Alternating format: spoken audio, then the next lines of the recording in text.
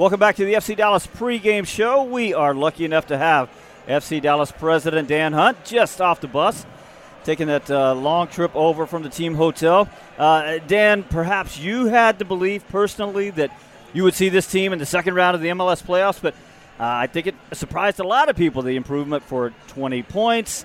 Has this team and this season exceeded your own expectations? Yes, I mean, I'm thrilled with it, and thanks for having me on today. This is such a great moment for FC Dallas to be playing in the semifinals of the Western Conference here in Austin.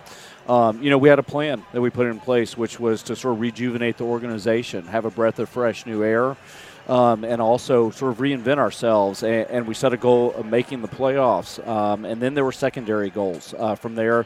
And then, one of the big ones was hosting a home playoff game. Our fans were fabulous. They brought it on Monday night. It was crazy. It was so exciting. And for me, one of the most epic matches in the history of the club. And now we're in the next phase. The emergence as a rival, as Austin has become here, a rival in all kinds of different ways, in terms of marketing through Texas and on the team, on the field rather. What has that done for soccer in Texas and for FC Dallas? Look, soccer is very unique in its rivalries. There are such great historic rivalries around the entire world. And for us, we've had a good one with Houston. It's been passionate. But Austin really adds another flavor to this rivalry, especially in the state of Texas. And, the fact that we're both in the playoffs, this has been amazing for Major League Soccer to have Dallas playing Austin, both L.A. teams playing each other. It looks like you've got New York City playing Philly over on the other side.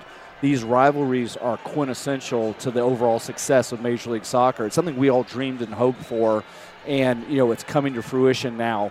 And we're still such a young league. People don't understand it's 27 years in on this.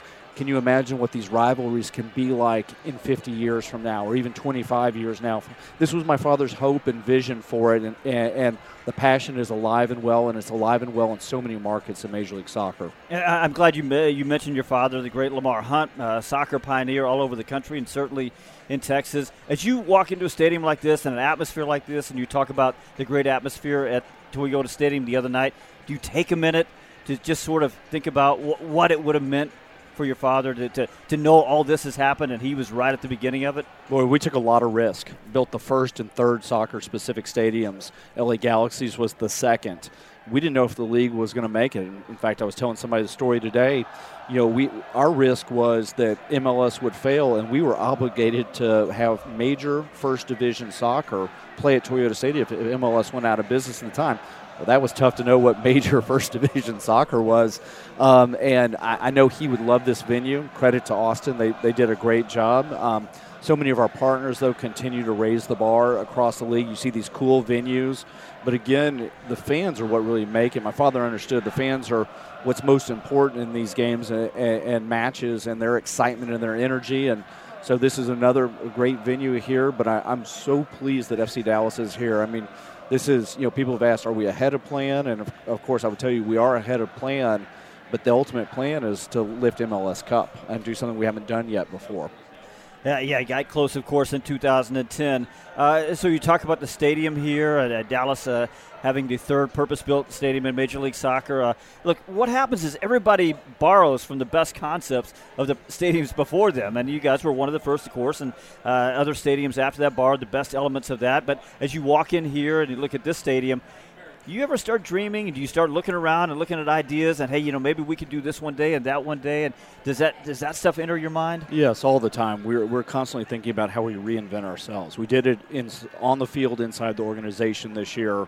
Credit to not just the team, coaching staff, our marketing staff, ticket sales. I mean, the energy inside the building is electric, but we need to constantly challenge ourselves, and I have hopes and dreams that working with the city of Frisco, that we can continue to improve Toyota Stadium and make sure that it's something our fans can always be proud of, and if not state-of-the-art, near state-of-the-art. And I think the Hall of Fame building did a really fantastic job of that. That really was a nice bridge. That building, cost basically what the stadium itself cost, a number of years later, 12 years later when we did it.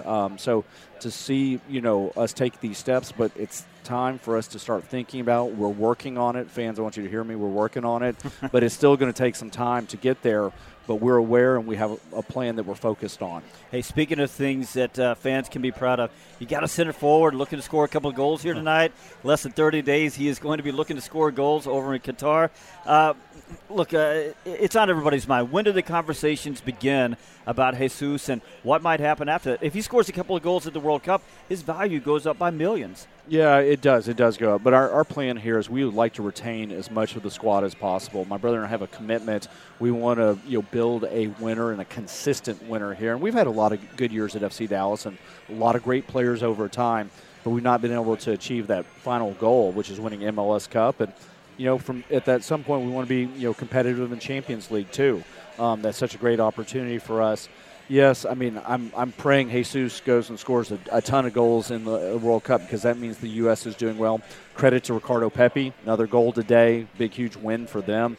He's been on fire, and so, but, it's the natural course of these things. Soccer is totally different, and I think fans understand it, but we want to do our best to keep this squad intact for several years to build a consistent winner for our fans. Last minute here with FC Dallas President Dan Hunt. Win or lose, very soon you guys are going to be in the process of roster build for 2023. And in your mind, as you talk about the different player acquisition mechanisms, international, draft, free agency, what are the priorities for this team now? Yeah, look, I think we will want to constantly bolster our defense. Somewhere across the back line we'll need help. And then, in the midfield, we've seen the impact that Sebastian Lletget has had on the squad, and we'd like to bring, more of that quality here. Obviously, the World Cup is going to play a role in what happens here. We'll have a couple players we hope going, and Jesus and Paul. We fully expect both of them to be back. But we won't have a ton of roster spots, but we have a couple, and we have a cap space and the mechanisms to improve our squad. And there will be the natural movement. There will be a couple other players that will probably leave us because of how the league mechanisms work with contracts and things like that. So it won't be a ton of change, and I'm actually excited about this. This is a great team, and consistency is how you build winners, and I think we just need to add a few key pieces.